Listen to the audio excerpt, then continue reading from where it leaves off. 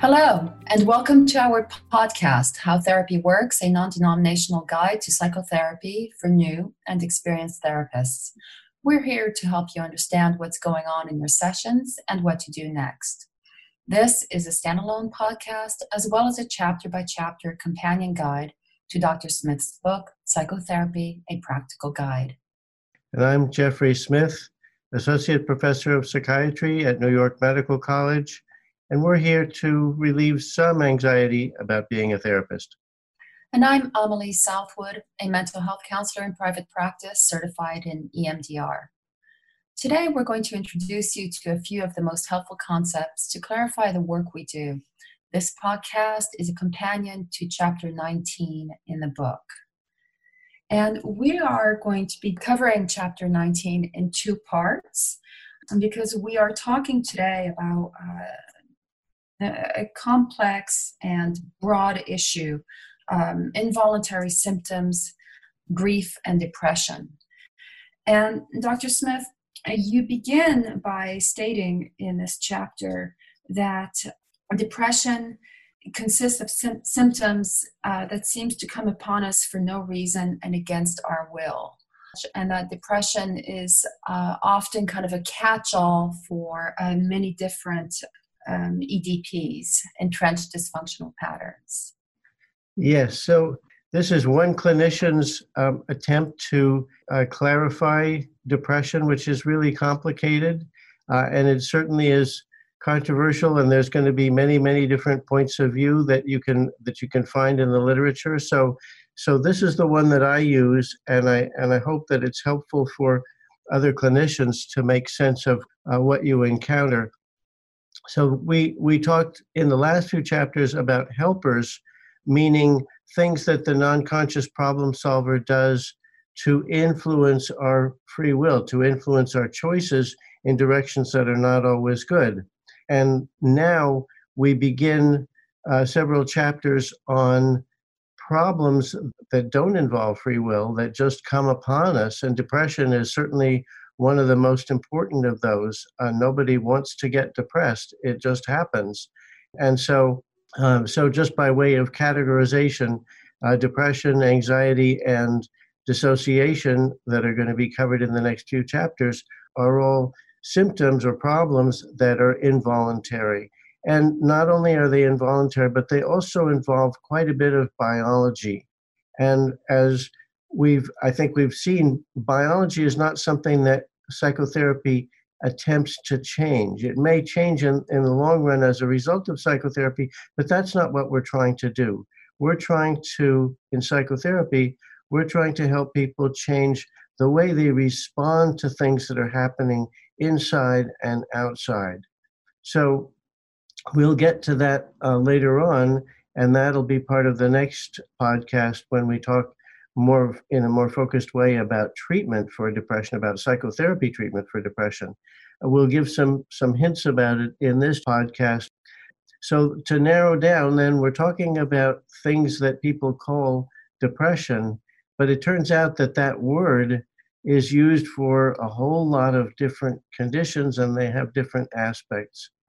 And so we're gonna attempt to shed some light on this whole difficult subject.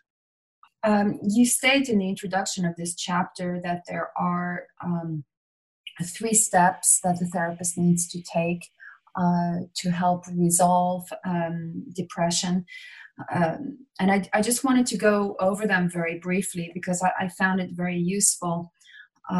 You state that first, the therapeutic effort must focus on an indirect approach, that our task is to change thoughts and behaviors underlying the depression, and also to encourage the patient to let go of obsessive efforts to end the symptoms of depression.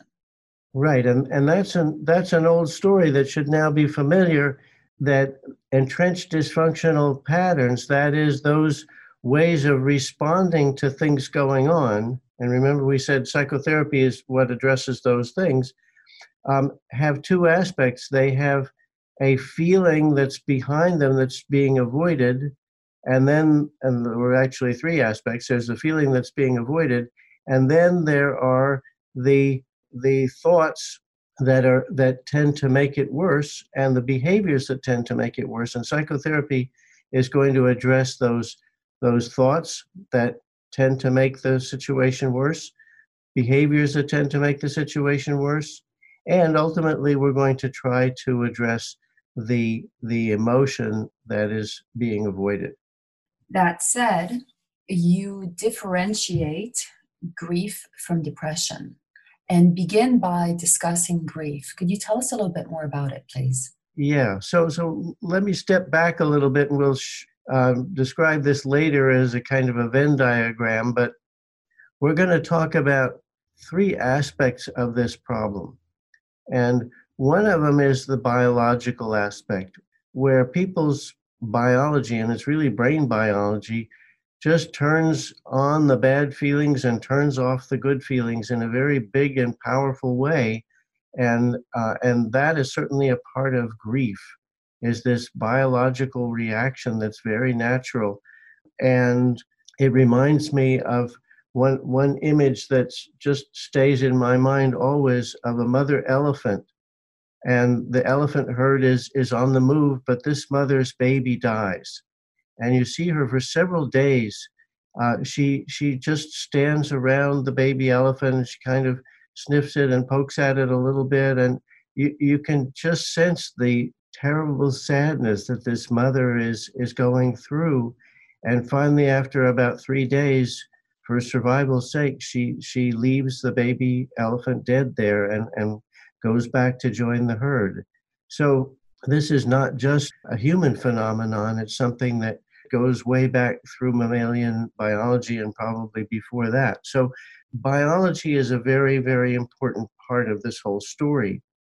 On the other hand, there are other things that we call depression, where people feel sad and a sense of loss and all kinds of negative affects that don't involve the same kind of deep down transformation of our biology. And that's something that we can call depression.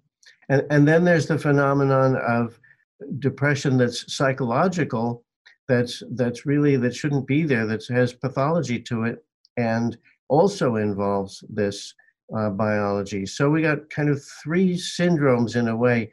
One is grief, where we just get the biological reaction. Two is depression, mild depression, where we don't have the biology, but we have the sadness. And three is the combination, where we have the biology and the psychological effects that are going on. And that's a severe kind of depression. All right. So back to grief. Then grief, like the elephant, like all of us experience when we lose something that's precious, often that's an attachment, but it can also be a human attachment. It can be an animal, a pet. It can be a principle, or it can be a cherished goal that we might have. And losing that feels very deeply, it transforms our life. And for a period of time, we go into a kind of dark place, and it affects biology. People lose their appetite, and their sleep is disturbed, especially in the early morning. They feel worse, and they wake up in the wee hours of the morning. They have trouble concentrating on anything, and they may cry for days and weeks about the loss. And so at those times, there's not much we can do except just focus on this loss. But it does have another very important and very interesting characteristic, which is that when grief unfolds the way it should, it heals. Eventually, the grief that's all-consuming becomes a dull ache that may continue for forever, but the acute kind of grief is a time-limited thing. Which marks then an adaptation to the new circumstance of living without that principal or that beloved person or pet. Mm-hmm.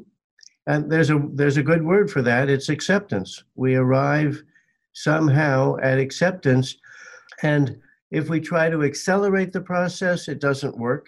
If we try to cheer up a person who's grieving, they'll be resentful because we're interrupting a natural process.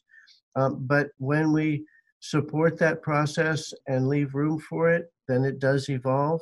And after a while, people who are grieving can begin to go on with some of the basic tasks of their life.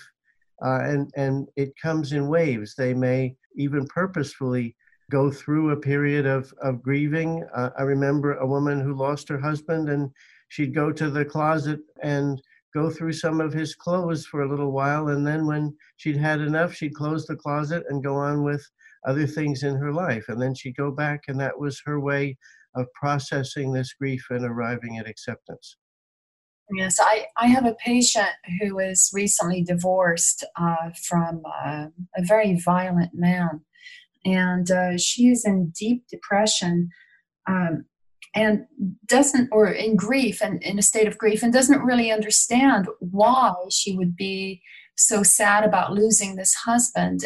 And I believe that this is an example of losing a principle or perhaps a dream, of having to mourn the dream of living happily ever after. Yes, dreams are very powerful, and losing a dream is definitely a source of mourning and grief. Yes. And so, when does grief become complicated or pathological? So I'll propose a simple way of delineating that. I mean, when grief becomes pathological, when it's taking too long, but how long is too long? And especially when you just can't tell what is the natural time course. And so what I would suggest that you watch for are signs of healing, because grief is time limited. It is a process that changes from week to week or from month to month. And so if you see that process of evolution, the process of gradual acceptance isn't happening, if it remains the same, that's when we can conclude that the person is stuck, that there's another process going on, that somehow the grief has become an entrenched dysfunctional pattern in itself. And in some way, we can begin to make the assumption that it's shielding the person from some other emotion, and that it's in a way that it's an avoidance of emotion rather than a processing of emotion. And so then perhaps this is a good time to briefly review the seeking system, which you describe in chapter 7 of the book, and how it relates to loss. Yes, so the seeking system comes straight from a wonderful neurobiologist named Jaak Panksepp, Panksepp, who died recently. And he provides a perhaps oversimplified, but a very, very useful continuum from the excitement of seeking a goal all the way to the grief of losing the hope of achieving that goal. The seeking system is his word for the motivational system, but it's really richer than just motivation. Seeking is about this biological system that we all have that attaches to any kind of goal or any principle or person or anything that we come to desire and to seek after. And so that might be an attachment, it might be a principle, and so on. And when we chase after a new goal, we feel excited, and it's pleasurable, and we're energized. Well, that's a continuum, and that continuum goes to the other end as well. So that when enormous obstacles appear and we begin to lose hope of achieving our goal, then the system goes backwards, and we feel a sense of sadness, loss, hopelessness, deadness, grief. And the deeper that grief goes, the more the biology gets triggered, and we go frankly into this state of grieving. And so, you can feel when you feel discouraged, that's the beginning of the process, but the end of the process is frankly grief. So the seeking system can be activated, giving us pleasure, and it can be deactivated, leading to pain. And by the way, according to Dr. Panksepp, when it's overactivated, as in cocaine overdose or schizophrenia, then you begin to see psychosis. You begin to see paranoia and delusions and things like that. And also we see the same thing in mania, which we'll discuss a little bit later. So, how can you tell when grieving has morphed into an EDP? So, as I said, when it no longer is naturally progressing at whatever pace that might be for the given person in the given situation, when progress stops, that should be an indication that we need to begin to look at avoidance of some painful emotion, perhaps avoidance of acceptance rather than an acceptance. And this should be a reminder of something we talked about a couple of podcasts ago when we talked about emotions and working with emotions in therapy. Remember tears of acceptance and tears of protest. Mm-hmm. Well, there's grieving for acceptance and grieving to avoid acceptance. And that one would look more like complaining. It might be, woe is me, things are never going to be the same. This is awful. At first, that can be a pathway to acceptance, but later on, it becomes a kind of protest. So then it becomes a protest against change? I think the best way is protest against acceptance if there's a generality. It might also be that the person has come up on some dynamics about anger, and we'll talk more about that as we go, that just can't be resolved. And being unable to face and resolve this knot of ambivalent feelings may be involved in what started out as grief, then becomes, blocks the process, and it's no longer going to progress. So unresolved feelings of anger or guilt against or for a deceased person could block the process of healthy mourning, healthy grief. Might be a good example, yeah. Mm-hmm. But also, I think just plain acceptance is very painful. Acceptance is hard. And sometimes I think people just get stuck and don't want to go through that process of acceptance. And so they may find some other explanation or some way to move towards complaint rather than acceptance. So setting grief aside and looking at EDP number 12, depression. Mm-hmm. This chapter is mainly about depression. You begin your discussion of depression by saying that in spite of new science, depression has become more confusing than ever. Yes, we'll get to that in a moment. So here we're kind of talking about milder forms of depression, just where people feel sad and blue and things like that, and how that is part of a spectrum that goes all the way at the other end to really severe kinds of depression that are a little bit different. But the confusion here is that in the world of psychiatry, there's been a movement to lump all kinds of depression together under one flag. And some of those have important biological aspects to them, and some of them don't. But they do have a common psychology that runs through them. And so when you take mild depression and lump it together with severe depression with biological symptoms and do research on the whole mishmash, you're going to come out with results that aren't very useful, because those results are going to be the average of work with people who have basically one problem, severe depression, and another problem, relatively mild depression. So it is quite confusing. So help us sort it out, please. Okay, well, so this movement in the psychiatric world, I'm going to tell you some things about it, and this is conjecture on my part, but you'll see why. So the good news is that by focusing the world on depression, the medical establishment has really destigmatized and brought attention to a really serious problem.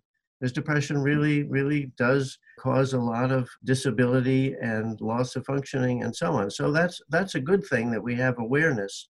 And now people say, oh, I have depression.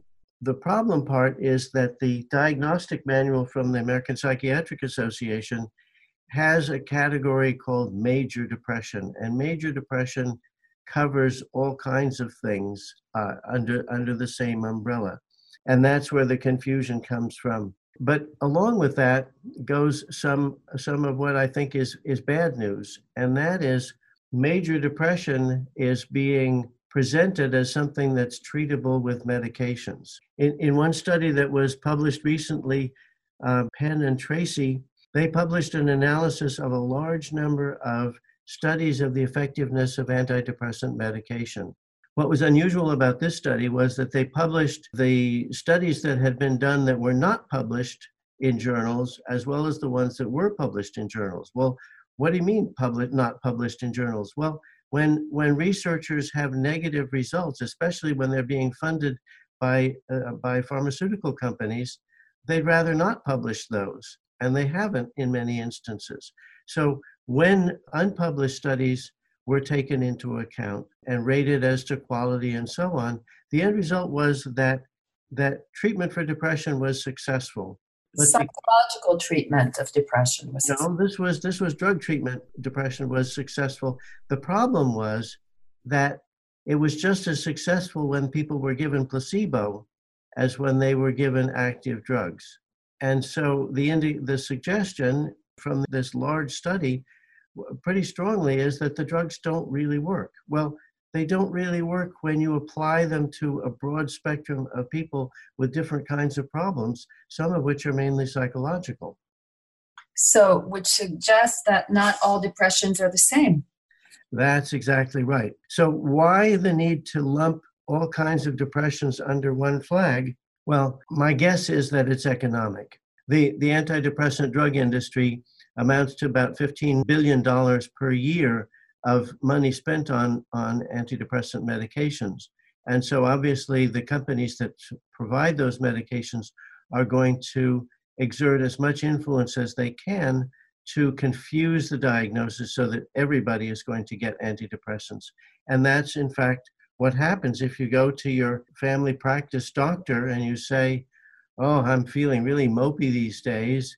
Bang, you're going to get an antidepressant drug given to you. And that may not be appropriate. It may not be what you need. It may not help. And worse than that, it may prevent you from actually seeking the psychotherapy that you need. Or it's possible that the kind of depression might be the severe kind that in my experience as a psychiatrist actually does get help from those medications and where they might be quite important.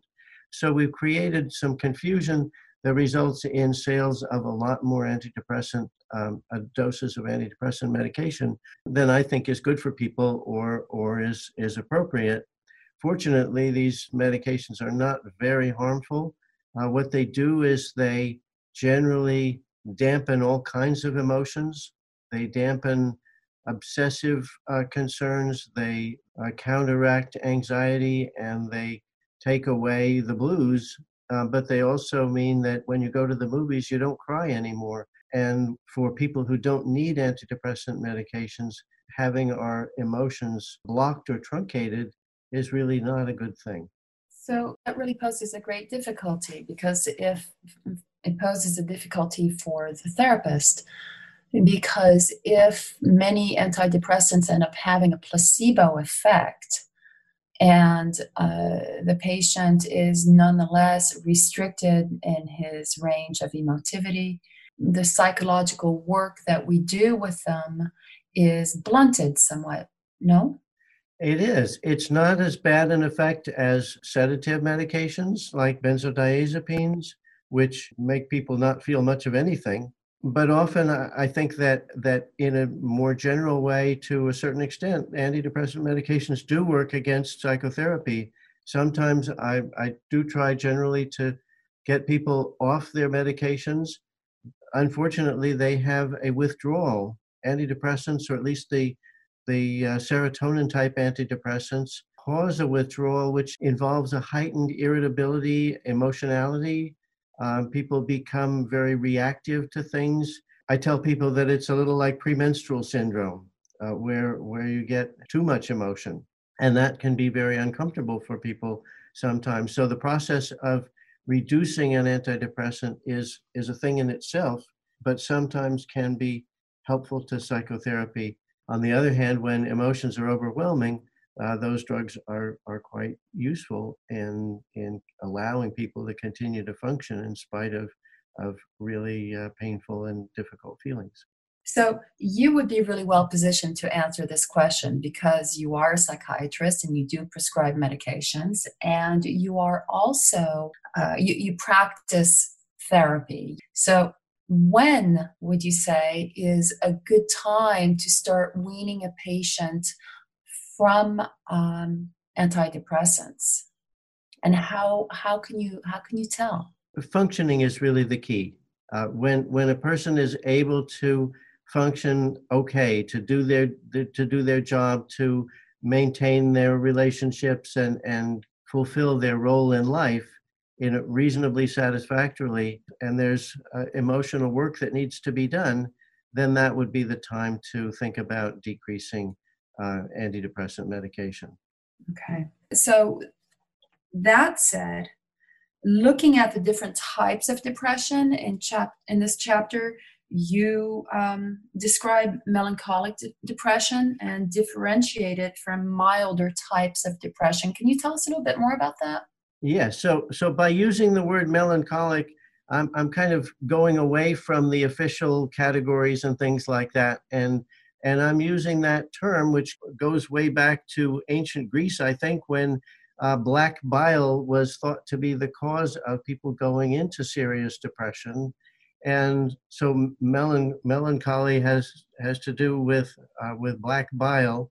If you look up the origins of the word, and what it refers to is those biological aspects of depression. When people go into a state which looks biologically, it looks a lot like grief, like severe grief, but psychologically, it looks more like depression because within that severe grief, people become very self-critical. They may feel guilty for things that they haven't done, or severely self-critical.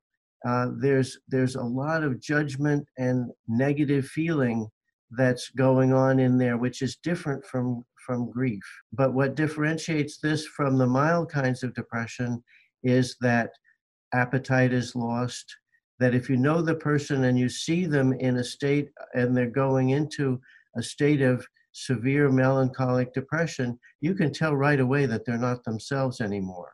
And they'll be losing weight, they'll be waking up early in the morning or in the wee hours and not able to go back to sleep. They'll be feeling much worse in the morning for some reason. Those are the kind of the primary biological symptoms. The sleep disturbance and the appetite disturbance are the most prominent ones. There may be other things. The diagnostic books say that you can see weight gain. I haven't seen that. I think that when you see weight gain, that's usually something that goes with the more psychological, milder kinds of depression. The severe ones pretty much look the same, and I don't see it very often. I'll see maybe one or two cases or three cases a year. On the other hand, how many people do I see who feel depressed? Lots and lots. That's a very common thing. There's statistics that going back to that confusing mixture of symptoms that more than 6% of people can be diagnosed as having major depression in any given year of their life. That's huge. That's way, way, way more than I see of severe depression in my practice. And so that's another piece of evidence that when we apply that diagnosis of major depression, we're actually lumping two different things together. So sticking with the severe kinds of depression, it looks like is there are psychological factors going on, but there's also the biological effect of the seeking system shutting down in a major way and causing all of those symptoms that it does, the same as it does in severe grief. So you make what I thought was a very interesting point is that these symptoms that you describe are also common to grief, right? Dysregulation of sleep and appetite. Mm-hmm. But you say that unlike grief, melancholic depression is not self-limiting. Right. It's not because the healing is not part of it. In fact, it's there to avoid healing. It's there to avoid some insoluble problem. And the typical insoluble problem is, again, negative feelings about somebody whom we need. It's the problem that starts very early in life that begins to come up. Children have mixed feelings about their important caregivers, and those are very hard to resolve, because if you're dealing with somebody to whom you can't complain and you have negative feelings that you can't resolve, but you absolutely need that person and you're afraid to have it out with them, then you've got an insoluble problem. And that seems to be the kind of problem that comes up in a melancholic depression. Now, why does it come up? It seems like these insoluble situations get triggered by something. They may be smoldering unconsciously for years, but something brings it up to the surface. For example, we could say in a pathological grief situation, the loss of a loved one where there were really strong ambivalent feelings that might raise an insoluble problem. But in general, when you look at the characteristics of this melancholic kind of depression, it involves very strong negative feelings, and they're usually directed towards the self. Hatred, guilt, anger, condemnation. These are the feelings that unfortunately not infrequently do produce suicide. So when we hear that depression is anger turned inward, literally it is. Unresolved anger or negative feelings toward an essential person, a caregiver, for instance, because it is not safe to express that anger, then we convert it into self-loathing, for instance. Right. And I'm not going to say that's the only dynamic, but that certainly is the most prominent one. And so when I hear a very depressed person who has the delusional belief that they misstated something on their tax return 3 years ago and that the IRS is about to be knocking on the door and are going to take them and throw them in jail for the rest of their life, that's not realistic. But it's the kind of content that one might find in a person with a severe kind of depression. And if you follow those dynamics, where they're probably going to lead is towards some kind of self-condemnation that is a misdirection of anger and judgment and bad feelings that originally belonged to somebody who was important in that person's life, but not the self. You also differentiate melancholic depression from bipolar illness. Yes, and this is a complicated one, and I'm not going to go into it because this really isn't a book about psychiatry. It's a book about psychotherapy.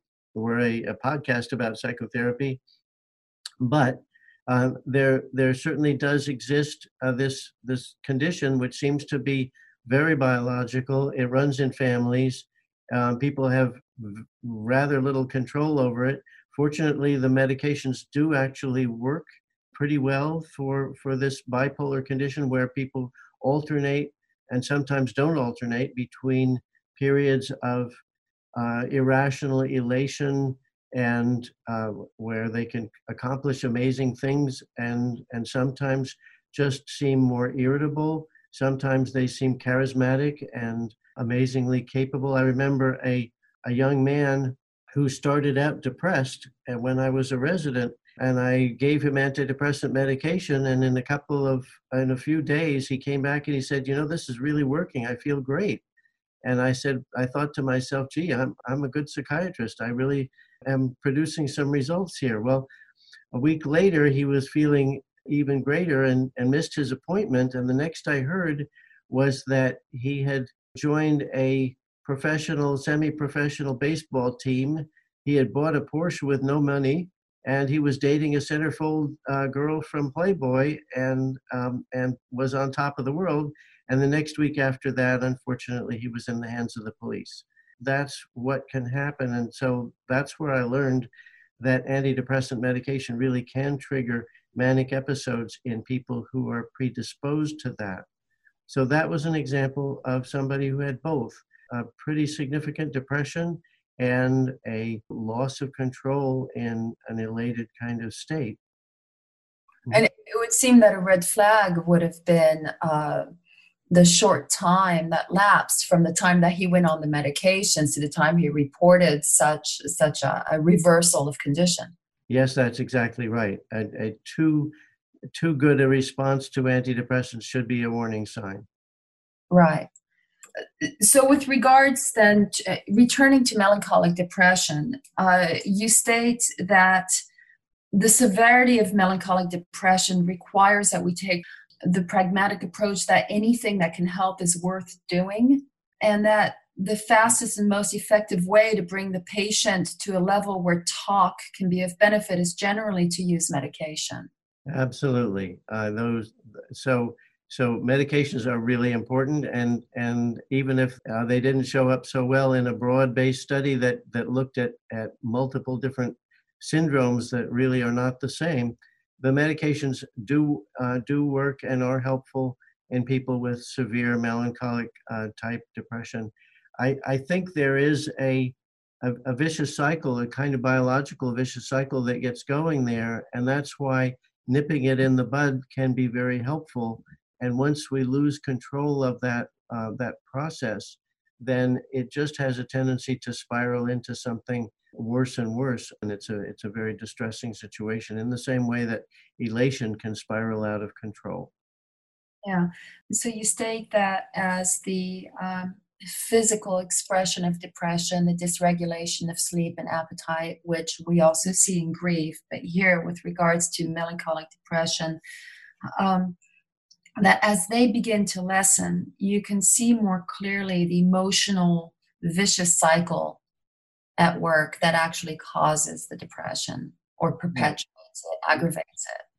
So this is where all of the principles that we've been talking about with regard to entrenched dysfunctional patterns and psychotherapy begin to come in, because there's another vicious cycle that goes on, and it's a psychological one where there are helper symptoms that tend to make the depression worse. There are thoughts like thoughts of self-criticism, and people pick on themselves. They find things to criticize about themselves, and those thoughts deepen the depression. And so that's a way that thoughts as helpers can make depression worse. And then there are also behaviors, like people who are depressed tend to isolate, and that makes their depression worse. Or they may punish themselves by, let's say, starving themselves or in some other way hurting themselves. And when you hurt yourself, that makes it feel worse also. And so changing those thoughts and behaviors, going back to our discussion of helpers, is a way of affecting that vicious cycle, that psychological one. Then you also bring up a really interesting point, is that if depression is misdirected anger, after the negative automatic thoughts, the self-hatred, which then generates hurtful actions against the self, there comes this sort of protest that wells up, that fuels the outrage that essentially the wrong person is being victimized, right? So it's almost as if the depressed person becomes even angrier by thinking or feeling, wait a minute, I didn't do anything wrong. And yet they're stuck in this vicious cycle of self-punishment. Exactly. That's exactly it. And so here's where, once we start to think that, okay, the dynamics here involve anger that's misplaced against the self rather than whoever it might have been to begin with, then we're on the right track. And we can begin to see that hurting oneself makes the anger worse. And because it isn't just, it's not right. And on the other hand, the person who's full of anger wants to hurt somebody, and there's a kind of relief in being able to release some of that anger. And then it has interpersonal dynamics too, because a depressed person is not usually isolated. Usually they're in relationships, in a family. And having a depressed person in a family is very, very painful for the family. And so it can function as a kind of indirect punishment for family members. And they may feel that and then start to have negative feelings towards the depressed person, and that escalates things. So depression, when the anger is being misdirected, doesn't resolve itself. It isn't a real solution, and it does tend to get worse and worse and create consequences. So, Dr. Smith, you bring up Melanie Klein and her understanding of the development of personality disorders and why that would occur as opposed to a person feeling symptoms of depression. Yes, this is very important because people with personality disorders tend to be stuck on the 2-year-old problem of anger. Yes. So people with personality disorders have problems with anger also, but they tend to be stuck in a developmental level where it's about good and bad, black and white. And that has a different quality. Depression, and Melanie Klein talks about the paranoid position and the depressive position. If you want to read more about that, I recommend it. But the essence of it is that the quality of the emotions in depression is different. It's not black and white. It's about a kind of moral condemnation. It has a moral flavor to it. It has a flavor of should and shouldn't. And that's because the origins of these kinds of problems come after the development of the conscience.